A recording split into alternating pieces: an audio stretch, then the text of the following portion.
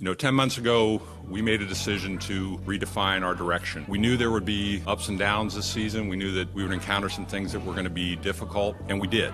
With that said, I think we're in a better place today than we were at this time last year. And I think we have an opportunity to grow as an organization starting today. Locked On Bulls, part of the Locked On Podcast Network, a show for the most passionate fan base in the NBA. LaVine, he goes right. Oh! Stop it, Samson! Did you not get the memo? Hosts Jordan Malley and Matt Peck dive into the best Bulls news and stories around the NBA. Enes Kanter, what are you doing? The finisher in New York City. Your number one source for Chicago Bulls news and stories. We're going to preach patience. Doesn't mean we're not going to be looking for ways to get better, but a lot of it's going to come internally. We need Zach LaVine to be a better basketball player. Chris Dunn to come back a better player. Lauri Markkanen, Bobby Portis, you go down the line. They have to put in the time, and confident that they will. So kick back, relax, and get ready for the best hour of your day. Like I said at the beginning, I feel better today about our direction and our position than I did a year ago. Locked On Bulls starts now. Here are your hosts, Jordan Malley and Matt Peck.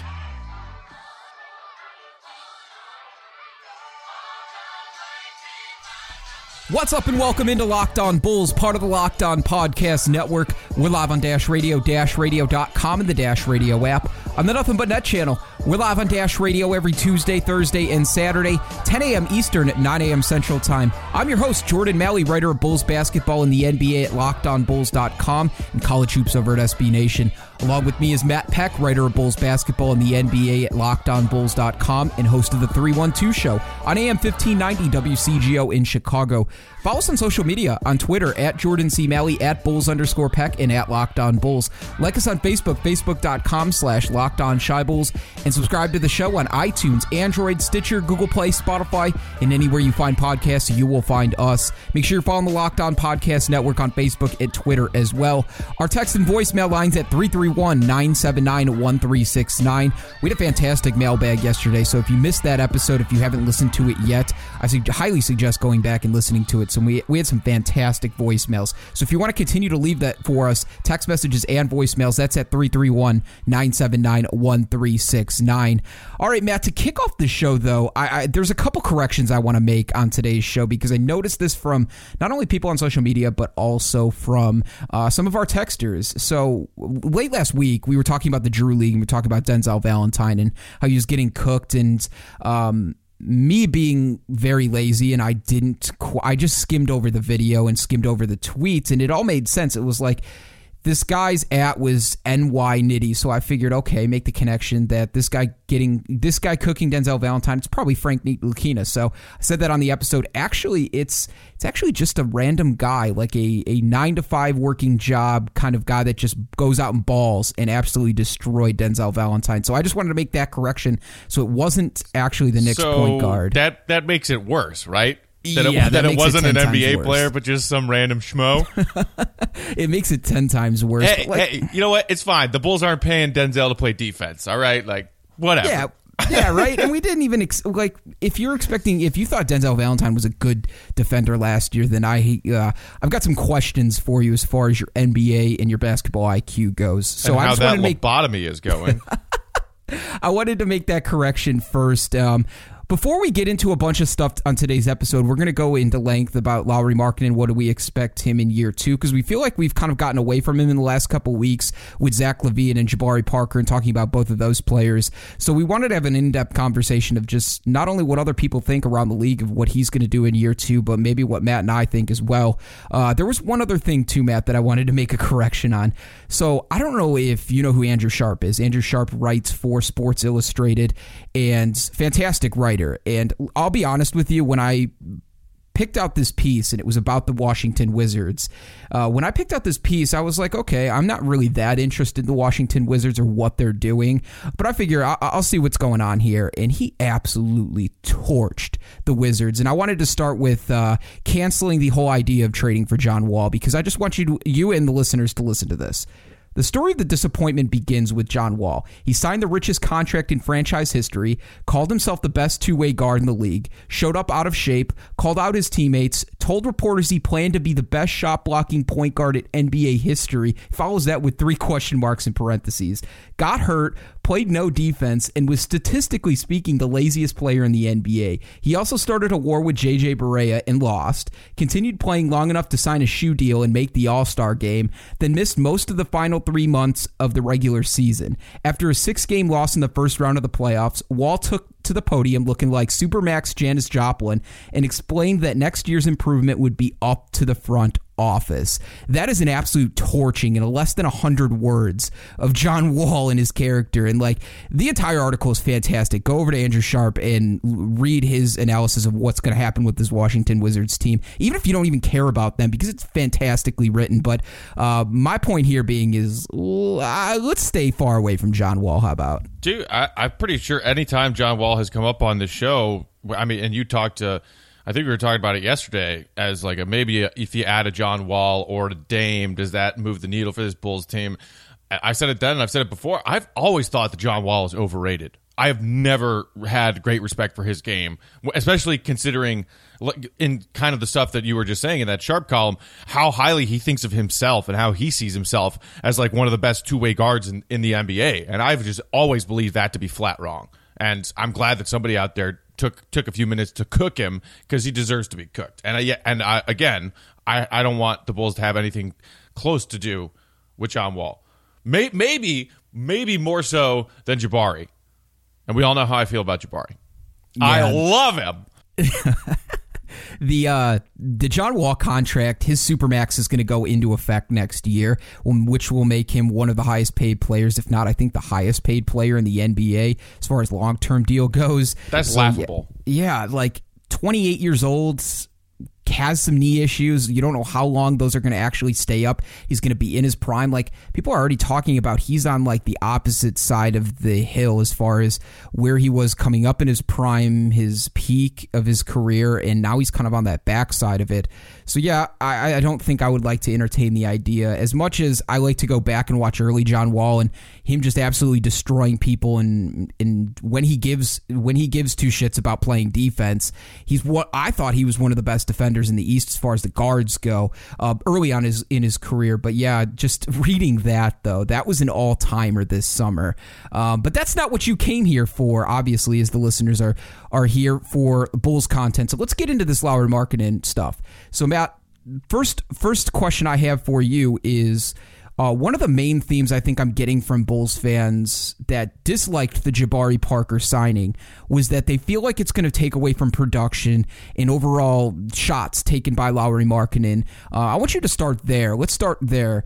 Do you feel like that's going to be a problem between Markkanen, LaVine, and Parker trying to figure out who's going to get shots? If that's a problem with Fred Hoiberg, do you see that early on as being a problem? Because it doesn't seem like Lauri Markkanen really sees a problem with it. Well, yeah. Well, and we got that quote from Markkanen in the Zach Lowe column that was all about the Bulls that came out this morning. If you guys out there listening have not read that yet, go do that immediately after listening to this podcast, because it's Zach Lowe always has great X's and O's evaluation of NBA basketball, and he really took this Bulls team to task as far as what the ceiling of this team is and how those guys can coexist. But there was a quote in that Lowe column from Markkanen saying, "Yeah, I'm not worried about that."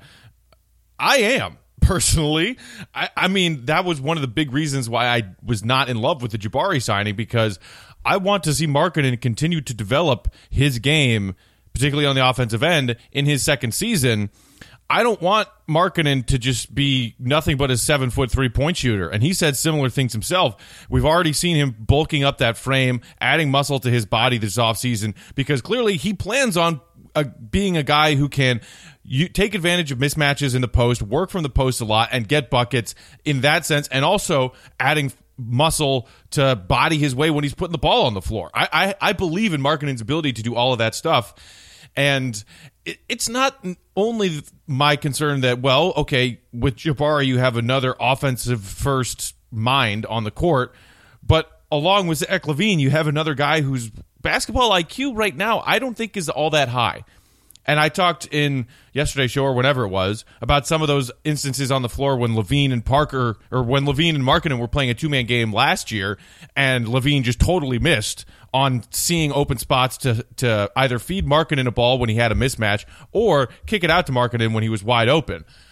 I see similar potential problems existing and cropping up now with Jabari Parker. And I'm sorry, if Markkanen's field goal attempts go down in his second season as opposed to going up, I am going to be pissed off about that. Yeah, I highly doubt that they're going to go down. I think about... They might. They were at 12 and a half, I think, last year. Yeah, it was 12.9 attempts last year. Okay, yeah. So, and now you're adding Jabari Parker. Tell me how Markkanen's field goal attempts stay the same when you're adding another offensive player like Parker to the starting five. Well, think about it. Justin Holiday was chucking up 11 shots per game. Robin Lopez was taking 10 shots per game. So take both of those players. That's 21 shots on average in a game from two guys that started for the majority of the year last year. So you redistribute those among, I think, LaVine, Parker, and Markkanen. I don't think there's going to initially be a problem. And even look at Chris Dunn, too. Chris Dunn's shots were nearly 13 per game last season. If you take a little bit of a dip from that we're talking about 23, 24 shots from the starting lineup that you could potentially distribute among three guys. So to me, I don't see a real problem right away. For me, I don't want to make it a problem until it actually is a problem. And it seems like Lauri Markkanen, like you had said in his quote, he said, I hear all these people talking about how there's only one ball, but he's like, I'm not really that worried. So if Markkanen's not worried about getting his shots off and developing his game, then I feel like as fans, maybe we shouldn't be as worried. Okay, that's a fair point. That's a fair point that you just made, but I would follow it up by saying that it's not just the redistribution of shots and the fact that you can not worry about that when talking about, all right, well, Holiday's not going to be shooting that much, and maybe Rolo doesn't put up 10 shots, a game from in the paint. To me, it's and this goes back to what I was saying about basketball IQ. LaVine and Parker are both going to present a challenge for Fred executing his offense the way he wants to execute it. And there was another great detail in that low piece about how, Fred's rule coming into this season is half a second between getting the ball and either taking a dribble, passing, or shooting. We don't want any of this standing around ISO. All right, let's size up who's guard me and see what I can do here. We saw the ball get stuck with LaVine at times last year when he was trying to create in the instances where Chris Dunn was playing off the ball, and it didn't go all that well.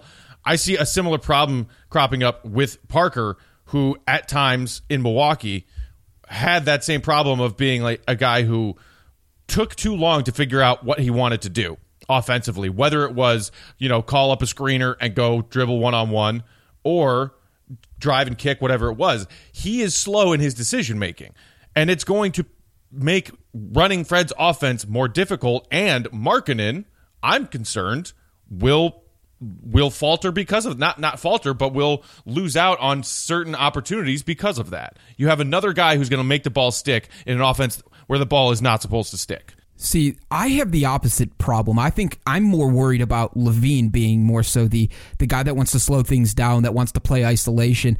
I look at Jabari Parker's isolation numbers over the last two seasons.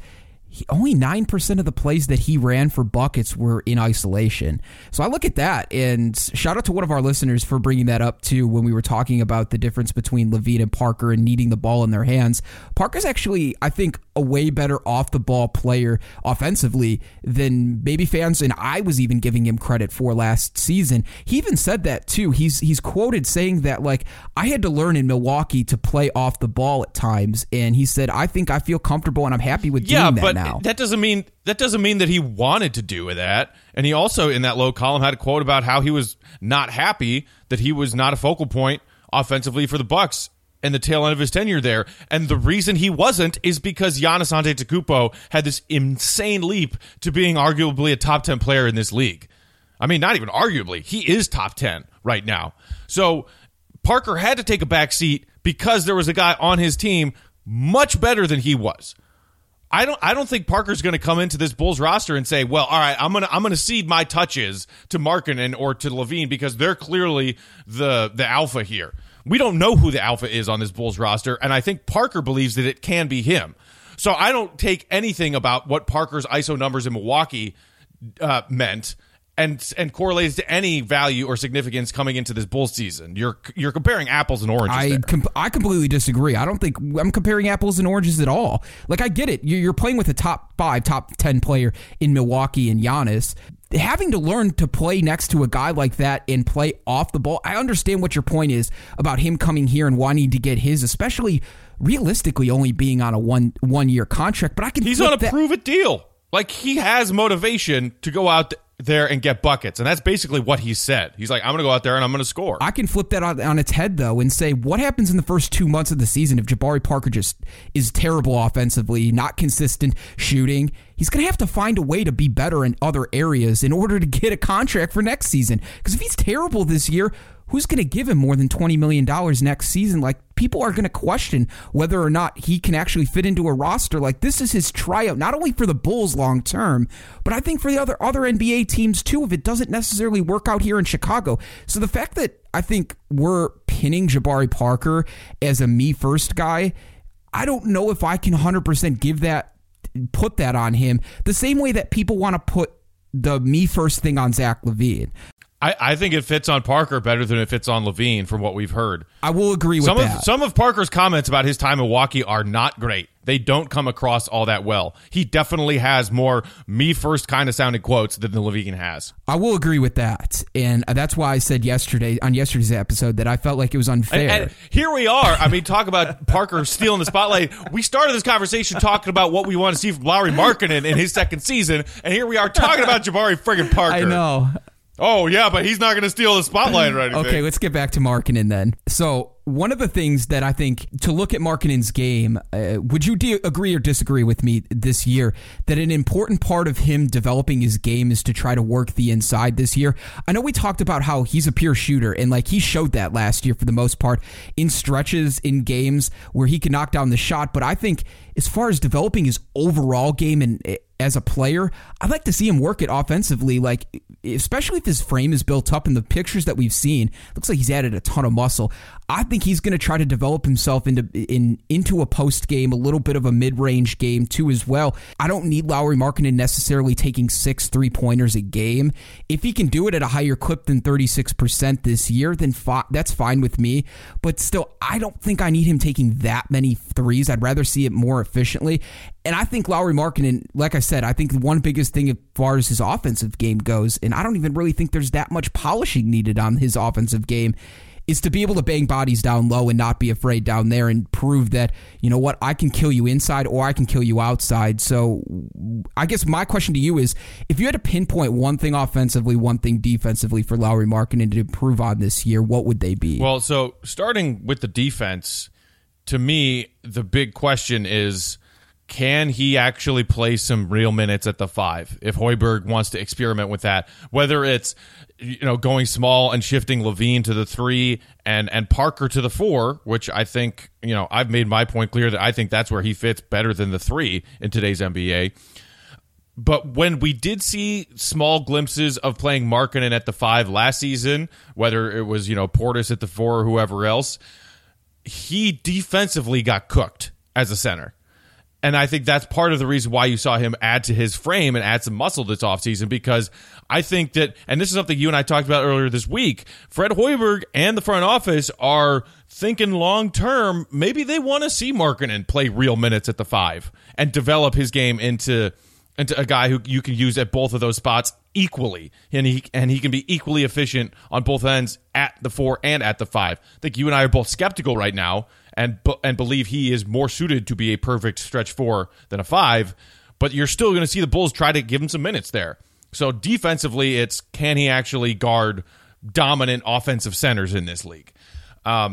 Offensively, it kind of goes in line with what you were just saying, and Markkanen said it himself. He doesn't want to just be a 7-foot 3-point shooter.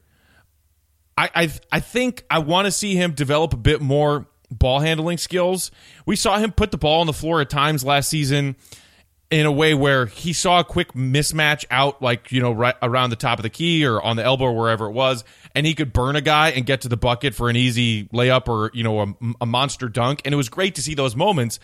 But can he actually be another facilitator? If all of a sudden you have Markkanen being a guy whose ball handling skills are top tier, and he can have himself sort of like a, and this comparison is just for the sake of a 7-footer who can put the ball on the floor, a Kevin Durant kind of skill with that size, then the versatility of this Bulls offense just blows up in a good way, so to speak. So to me, it's about developing those different aspects of his game offensively. Can he become an efficient scorer in the post? Can he become a strong finisher in the post with both hands, working from both sides of the block? And can he become a better ball handler? Offensively, that's what I want to see from Markkanen this year. Yeah, and I think things are going to get spread out for Mark. I legitimately think with the success that Lauri Markkanen had last year, adding a healthy Zach LaVine, adding hopefully a healthy Jabari Parker to this roster, and I'm hoping Wendell Carter Jr. beats out Robin Lopez relatively early this season and gets legitimate starting minutes. All of that, to me, I think is going to spread things out for Lauri Markkanen, and maybe I'm just looking at the optimism of this team and not the realism of this team so far, but looking at Lauri Markkanen putting the ball on the floor offensively is probably our best bet here as far as developing some part of his game. Add that to working the inside a little bit more. And like you said, I think you said this either yesterday or 2 days ago, that right now as it currently stands, you would rather see Markkanen play the 4 than the 5. And I think his idea, and it sounds like Fred Hoiberg likes the idea of him playing the 5 as well. I just question whether or not what that does for Wendell Carter Jr.'s value, and I know maybe that's a couple of years down the road. I think the one thing defensively that I would like to see Lauri Markkanen get better at is being a shot blocker, and maybe that's going to be helped out by guys like Wendell Carter Jr. if they're playing alongside each other.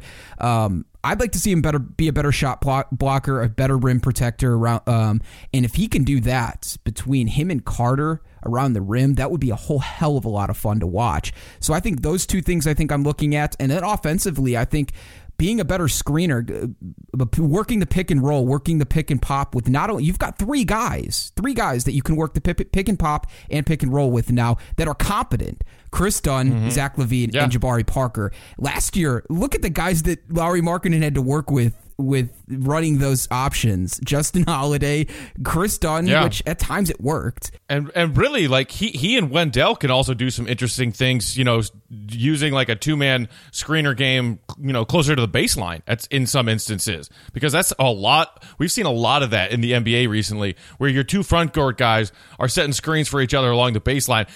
That was one of the Cavs' bread and butter plays in the playoffs with Kevin Love.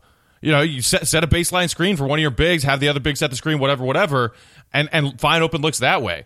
So it's really, there could be 4 guys around Markkanen where you're playing different elements of the screen game. Yeah, and Markkanen had such good success with doing the whole big on big, pick and roll, pick and pop last year. Him and Robin Lopez did it a ton. Him and Bobby Portis did it a ton last year. So I'm excited, especially if Wendell Carter Jr. can knock down the 3 consistently, if that translates this season, we could be looking at 2 guys that can not only shoot but run these competent pick and roll, pick and pop styles. You have all four guys around Lauri Markkanen in that starting lineup that I think you can find effective ways to run this. So offensively, I know he can shoot. I know he can score. So I'd like to see if he can actually legitimately work on screening guys and finding ways to get open on pick and pops and pick and rolls and sort of dominate on switches. I think that, to me, would be the biggest improvement of Lauri Markkanen's game offensively. And like I said, it might not come this year, but I'd like to see improvements as a shot blocker and a rim protector from Lauri Markkanen as well.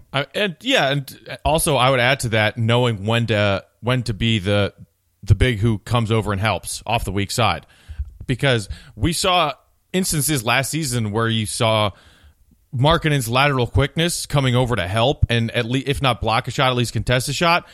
And we all said, oh, wow, his reaction time on defense is not as bad as we were fearing it would be based on what everybody was saying about him coming into the draft and doing all that draft player analysis.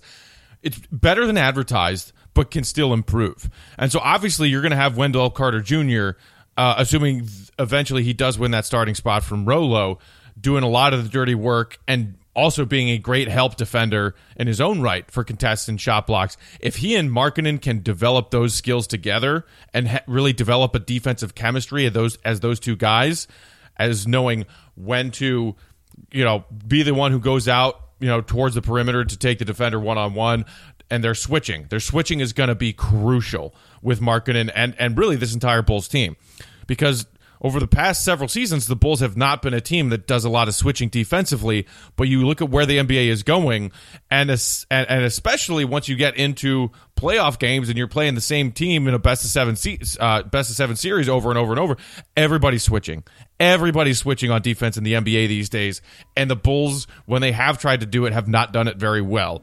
And that goes back to one of my other concerns about Jabari and his buddy Zach LaVine, who are going to be a headache on the defensive end. So if Markkanen and Carter Jr. can at least develop some kind of chemistry on that defensive end as the two bigs, in your group of five defensively, that will help. Because defensive switching for this Bulls team is going to be a nightmare. Somebody needs to step up. We got to take a short break here on Locked On Bulls. When we come back, we're taking some of your excess questions from yesterday's mailbag. We've got a voicemail as well we will play. So you can hit us up, 331-979-1369. Your text messages and voicemails there. Be right back here on Locked On Bulls. Stay right here with us.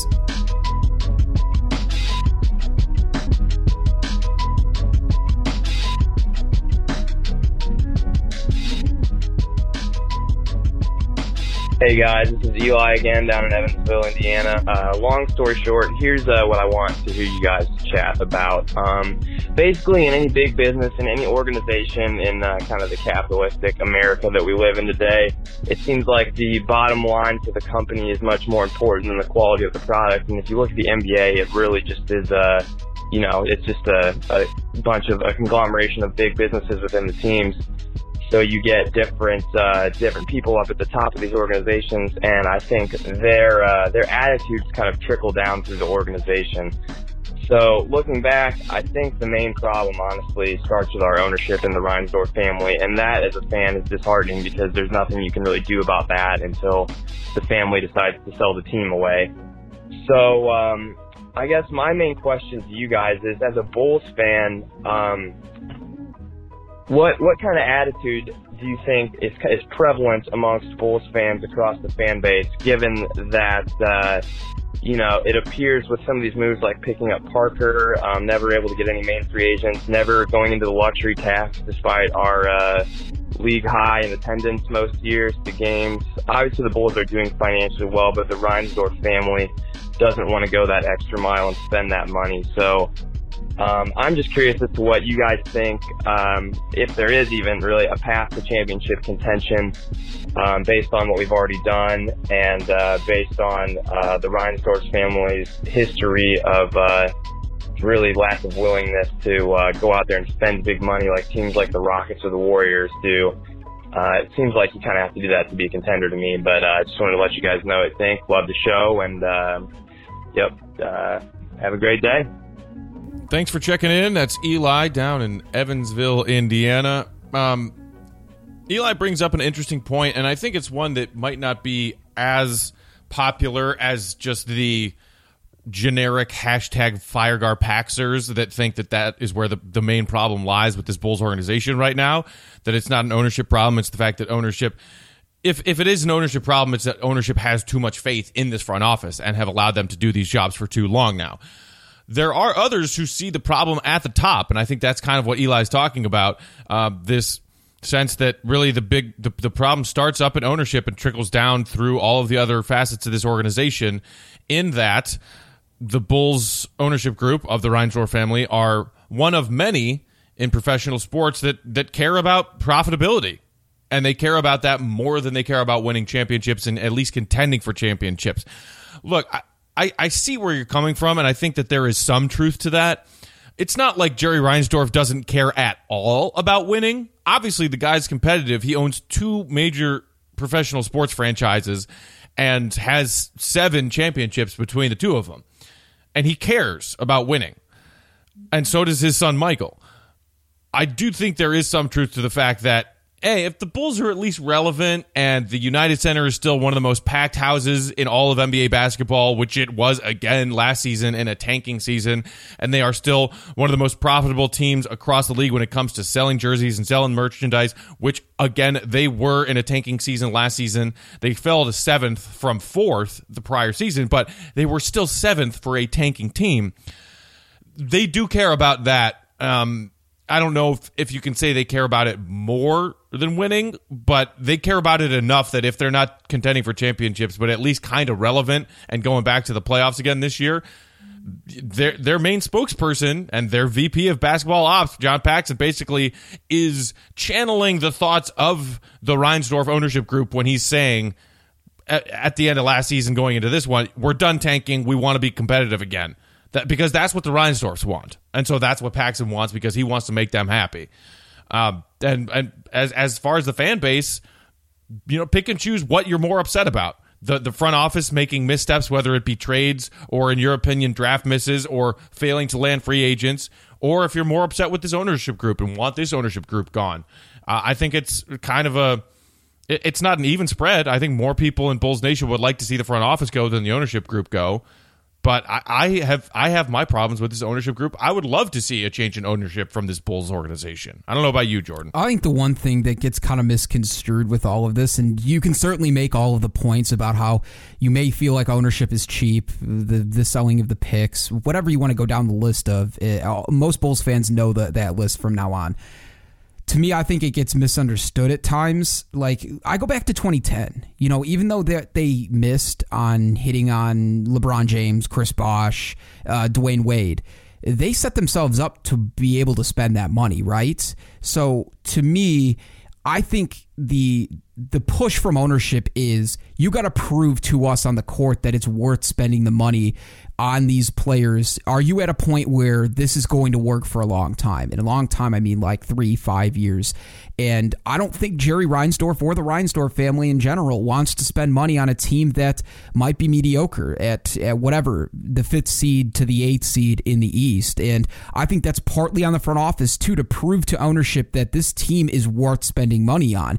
And they'll do it. Like I said, 2010, they opened up 2 max contracts to try and bring in LeBron James and Dwayne Wade. It didn't work out, but they had the money available to do that.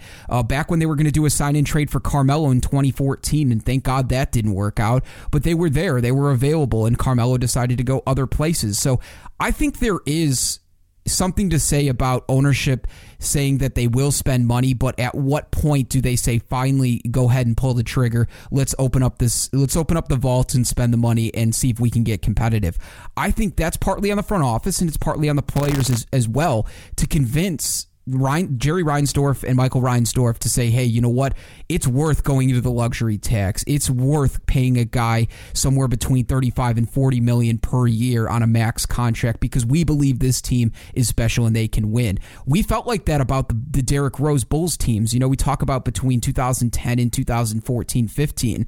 Like, all of us Bulls fans and even the front office believed that, and the Reinsdorfs believed that as well. So I'm not defending them 100%, but I also think there is something to say about the Reinsdorf's willingness to spend money on this team, and there's also something to say about their cheapness when this team goes south. So I can see it from both sides. I don't know if I land on either one of them, but I just wanted to bring the opportunity there that the Reinsdorfs are willing to spend the money. It's just about proving whether or not this team is actually legitimate or not. Yeah, and I mean, that's one of those kind of double-edged swords where you can't necessarily have it both ways if you're a complaining fan of this organization and claim, wow, that they don't spend money. As you were kind of highlighting there, Jordan, they've certainly been trying in recent years to go out and land those big name splash free agents and pay them handsomely. They were trying to trade Luol Deng to free up enough money to basically give max deals to Wade, Bosh, and Braun.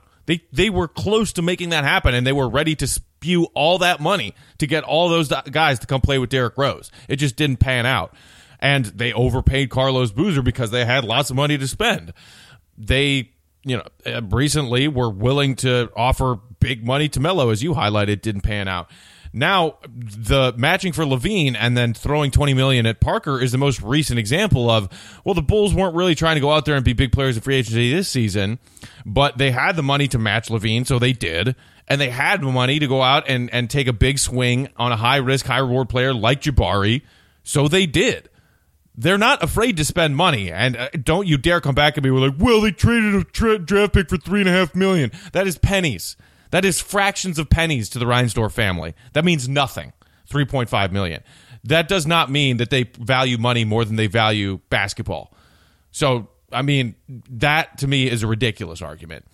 But there is something to be said about them being okay, being good and relevant enough while spending under the luxury tax in amount of dollars to their players to be relevant but not championship contenders. There is truth to that. I think the more concern that I have with the inner workings of the front office and the ownership is this whole family business idea. And like, there's a million connections you can make between John Paxson, Gar Forman, Michael Reinsdorf, Jerry Reinsdorf. Like, Bulls Blogger has demonstrated this over years of time of just finding connections of inner workings in the business of the Bulls. And that would be my more concern than anything else. Like, the latest example that was brought up was why all of a sudden Raleigh Atkins got signed to a two-way deal. Yeah, we brought up the obvious that he played pretty decent in Summer League. Didn't showcase anything really of greatness in college in his 2 years. But the connection at Arizona is clear. The head coach of the Windy City Bulls actually worked under Sean Miller at Arizona before taking this job with the G League team. Michael Reinsdorf is also an alumni of Arizona. So there's connections there. You know, we make the Iowa State connection and that joke all the time about Gar Forman, about Tim Floyd. But there is something to say about inner workings, too, as far as like that Arizona timeline goes, too. Think about it, like the Bulls took Lauri Markkanen, too, Arizona grad as well. It's not a ton to buy into, but I think if I was worried about something as far as inner workings go, it's that the Bulls heavily rely on friends and family and connections that they have to bring in players that maybe are getting pitched to them and not necessarily always the best move for the franchise moving forward. And that's not to say Raleigh Atkins is a bad player at all, because I think that's a fantastic move and it worked out in our favor this time, but you've seen it. It hasn't worked out in the past. Like, you can talk about the connections that are made to the campaign trade and why they were so in love with him, because there's a bunch of connections there stemming back from friends and scouts and people that are connected to Gar Forman. So that, to me, I think is my biggest worry over spending money or having the money available, because I think there is opportunity, and they've said multiple times if they're in a position where they feel like they can win and be special, they're willing to spend the money. Yeah, I think I'm with you there. All right, let's take a text and then wrap things up. This one comes from the 630. What up, 630? That's me too. Me too. Hey guys, so this is like a three-pronged question. How many wins for the Bulls this season? Will Fred get fired if they don't make the playoffs? I'm predicting a playoff spot possibly as high as 4th seed. Let me get the number for your weed guy, because you're out of your mind. And any Bulls making the All-Star team. So, Jordan, first one for you. Give me a rough estimate over under win total for the Bulls. I'm going between 30 and 35 wins. Yeah, I think I'm right there with you. I might push that to like 32 to 37. I'd think if they make a 10-win improvement on last year and end up 37 and 42, that would be them doing on the better end of what I expect from them this year. And even in a weak East, for that follow-up question about the playoffs, I don't think the Bulls are making the playoffs, even if they go 37 and 42. I don't think the East is going to be that bad. Yeah, I was trying to go through the teams yesterday of saying, okay, where do the Bulls lay as far as the new outlook of the East? And people talk about like the East not being like star heavy, but still, I think there's probably 7 teams in that Eastern Conference that are better than the Bulls right now. Oh, easily. And then there's a handful of teams, whether or not this Bulls team stays healthy, and there's a lot of unknowns of this team so far, but like they could hang around with teams like the Pistons and the Hornets, teams that are sort of fringe, like 8 to 11 seeds in the Eastern Conference, depending on what happens and who plays well. So I think that's where the Bulls are going to fall. But ultimately, I would assume that we're going to see maybe an injury. It just happens every year in the NBA. There's going to be some stretch of an injury or something happen. That's why I'm kind of tempering these expectations, especially with 2 guys with ACL injuries. There could be something that comes up with that. So that's why I'm kind of looking at like 30 to 35 wins. And I even would be willing to push it to, like you said, 37 wins if everything is starting to go right, and I think that would be like if we're talking about a major improvement, going from 27 to 37 wins in a year's time with the amount of rookies and the amount of young players that you have, I think that's great. And I mean, like, if you just go down the list, here's how the East shook out this past season. Toronto, Boston, Philly, Cleveland, Indiana, Miami, Milwaukee, Washington, top 8. Obviously, if Kawhi's healthy, the Raptors are not going anywhere. They're going to be in the top 4. Boston, East favorite. Philly, right there, is probably a top 4 seed. Cleveland's going to obviously take a step back without LeBron. They just signed Kevin Love to that huge extension. I still can see them as a playoff team next year. Indy, absolutely going to be there. Miami, they're always there. Spo can get enough to get those guys in the playoffs. Milwaukee, still got Giannis. Yup, they're going to be there. Washington, still got Wall and Beal. Just added Dwight Howard, which is hilarious. Yup, they're going to be there. Like, I'm sorry, but I don't see the Bulls cracking any of those teams out of the top 8. And even if they do, to suggest top 4, like, I love your optimism, buddy, but you're out of your freaking mind. Yeah, if we're talking about the Bulls being a top 4 team in the East, that would mean like 2 of the 3 players would become all-stars next year. That's Lauri Markkanen, Parker, or LaVine. Like, if we're talking about that, then I think we're in a completely different conversation. And there you go, because that was the final part of this texter's question. Any Bulls making the all-star team? No. I'm going to say no. If anyone, give me most likely. Markkanen. Is it Markkanen for you? Because I think it's Markkanen for me. And maybe I would probably go second bet as far as ceiling goes and overall. I would probably go Parker second. Yeah, over LaVine? Yeah, I would probably say Parker probably edges LaVine a little bit. Yeah, I mean, to me, it's close. Like, you're splitting hairs there. Yeah. But to me, and this goes back to our conversation from earlier, I feel less confident about saying Markkanen has all-star potential this upcoming season now that Parker's here. If Parker wasn't here and Markkanen was going to be with trying to build that chemistry with Dunn and LaVine, the primary offensive focus, I feel greater about his odds of making the all-star team. With Parker, I still think Markkanen is the most likely to make an all-star nod this season, but it's less likely now that Parker's here, and I don't like that. One of the questions we didn't get to in this text was, we didn't answer, is will Fred Hoiberg get fired if they don't make the playoffs? This is perhaps the most interesting piece of this multi-question text.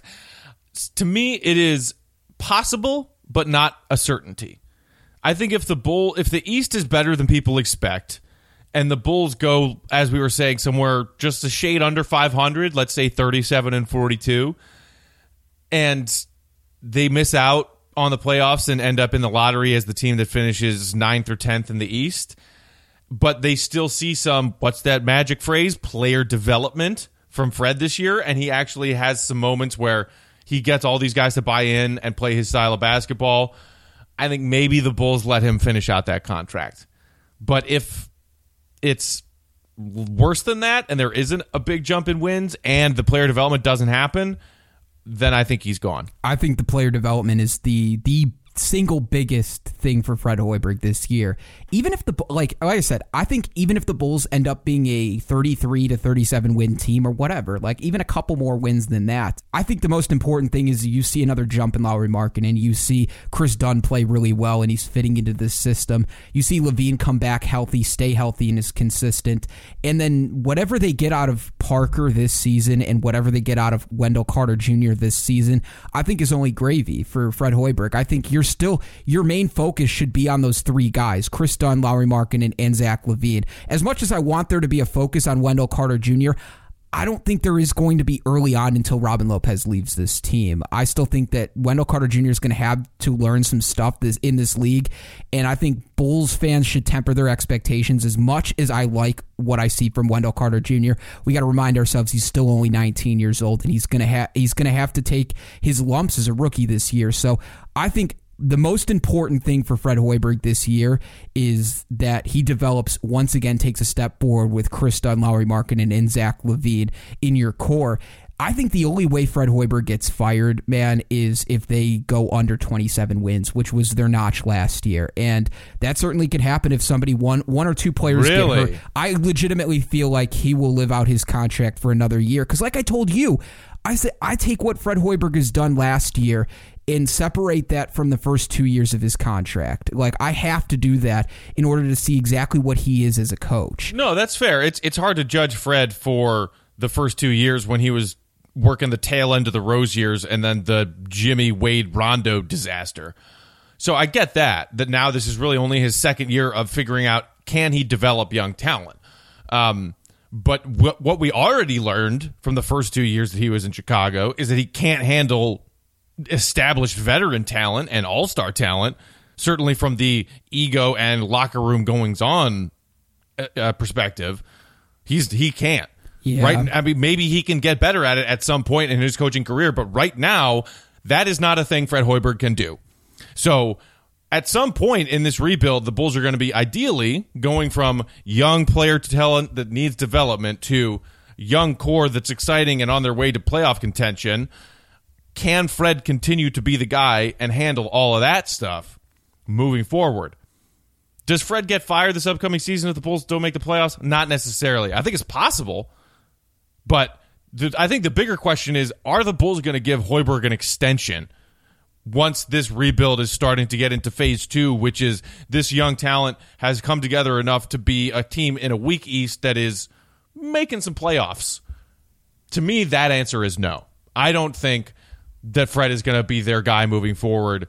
Maybe he finishes out his 5th year, maybe he doesn't, but I think he's gone after that. My only question to you is, who's out there that you would want to hire? Like, who else is on the hot seat around the NBA that you would say, okay, we're not going to extend Fred Hoiberg, we're going to go out and get this coach, X coach, whoever it is? Because to me, like, I think I'm the only one sitting in this camp, or there are some other Bulls fans out there that are like me. I still think Fred Hoiberg's a good coach. And I think you brought up his biggest weakness is his ability to mesh and handle a locker room and also handle the ego of a superstar. And to me, being thrown into that and being your first 2 years as an NBA coach, you're still trying to develop yourself and grow as a coach. And to deal with that, I think I give Fred the benefit of the doubt there. It obviously doesn't look good, especially if you're trying to trade or sign a top-tier free agent superstar to come here. But I think that's something maybe that he chalked up to a learning experience, and maybe the Bulls give him another shot if he really does develop these young guys the way that we want him to. So to me, I think the only way this is a complete dumpster fire of a season is if Fred Hoiberg goes back from 27 wins, that this locker room has a total disaster. Parker and Levine, or Markkanen and Carter, and all these guys just don't get along. Something has to go completely catastrophically wrong for me to feel like Fred Hoiberg would get fired after this season. And this is something I was just listening to the most recent Bulls Talk podcast from NBC Sports. They had our friend Casey Johnson on in their most recent episode, and that's something Casey said that I thought was interesting, and I agree with. Basically, at some point this season, he and his fellow beat writers are going to be writing about somebody on that team not happy with the lack of touches they're getting offensively. It's going to happen at some point. How Fred deals with that is going to be a big test. And that's just one of the many facets to the there's a lot of pressure on Fred this season kind of idea, and that's something that I was writing about for Locked On Bulls earlier this week. All of this pressure with the asset accumulation and young talent accumulation that the Bulls have gone through since trading Jimmy, they're throwing all these pieces together, and they're saying, all right, Fred, show us what you got. Young player development. Can you get this young core to play well together to a point where the Bulls are not a dumpster fire this season and back in the lottery? Because that's what they want to see from him. So at some point, there's going to be some kind of friction in the locker room because somebody's not getting enough shots. That's going to happen. How will Fred deal with it? Pressure's on Fred. Definitely right there. And I think the other weakness that you can point out too, the one thing that's made me frustrated about Fred Hoiberg, I don't know if this is totally on him, but it should be because this is what he's getting paid to do, is his rotations last year. That frustrated the hell out of me. And maybe it wasn't even just last year. It was in his first 2 years too. Like, we always were confused at times why he wasn't giving guys certain opportunities, why he wasn't giving guys chances here and there when things weren't working. So that would be another biggest weakness for Fred Hoiberg's style in his game. But like, look, he brought a pretty terrible Bulls team to 27 wins last year. And I know that's a lot on the back of Nikola Mirotic just shooting absolutely out of his mind for a month and a half. But I still look at that, too. That's like a positive for Fred Hoiberg as well. But I think there's going to be a tremendous pressure on here. Just to close out the show, Matt, I wanted to read you one of my favorite parts of the Zach Lowe piece to finish out. This is from last year. He says, 3 days later against the Pistons, Markkanen missed an open three-pointer that would have given Chicago the lead with 1:10 to go. The rebound ricocheted out of bounds off a thicket of hands. As referees reviewed which team should get the ball, Fred Hoiberg drew up a play. He heard Markkanen apologizing to teammates. I have to make that shot. Hoiberg erased his play and drew up a new one for Markkanen. He said, Coach, Markkanen said, I'm going to make it, the two recall. He nailed the game winner. It didn't surprise Markkanen. Nothing about his all-rookie season did. So that was one of my favorites. It's like, okay, Lauri Markkanen came in after a shot late in the game. He was like, I'm sorry, I should have made that shot. And Fred Hoiberg's like, you know what, screw it, let's go back to you. I know you can make this shot. I've got confidence in you. And I think that's one of the things to watch this year is how Fred Hoiberg uses Lauri Markkanen. Because the things that I've heard from Fred Hoiberg as far as the way he talks about Lauri Markkanen is so different from any other player on this team. And I'm very interested in seeing how he uses him as a tool to not only boost Lauri Markkanen, but also boost Fred Hoiberg's intelligence as a coach. Well, as much as I poke fun of him at times, Fred's no dummy. He knows that Markkanen has the highest potential ceiling of any player on his roster right now. So if there are certain moments this upcoming season when Fred's got to decide, all right, who gets that last shot, which is always a big talking point, and sometimes that's what like Wade and Butler called out Zipser, Paul Zipser, who were high on in the disastrous 3 Alpha season for doing something similar in the locker room after a game. Like, hey, you got to be willing. If you're going to take that shot, you got to have put in the work and done that before and know that you're going to make that shot. That's going to be an interesting thing too this season. Who does he draw plays up for? To be, all right, it's late in the fourth quarter. I need a bucket. We need a bucket. Who's getting the ball? I want it to be Markkanen. I really, really do. And now there's going to be a very interesting dilemma on Fred's hands of, maybe he can do some trickery kind of stuff. It could be Jabari. It could be Levine. Heck, even when Chris Dunn was playing well in December and early January last season, he was hitting big shots late in games. And he's not really a shooter.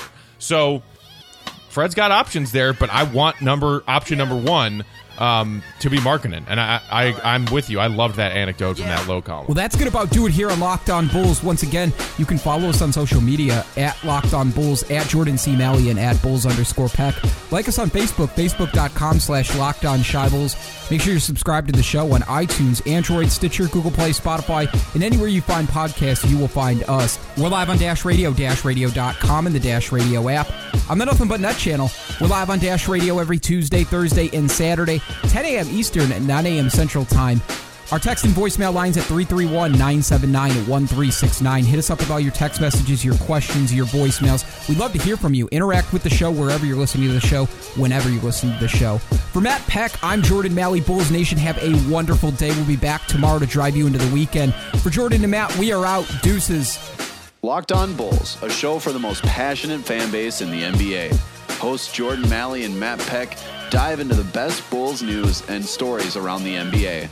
Locked On Bulls is live on Dash Radio every Tuesday, Thursday, and Saturday, starting at 10 a.m. Eastern, 9 a.m. Central. For more content and to stay up to date, head over to LockedOnBulls.com. What's up?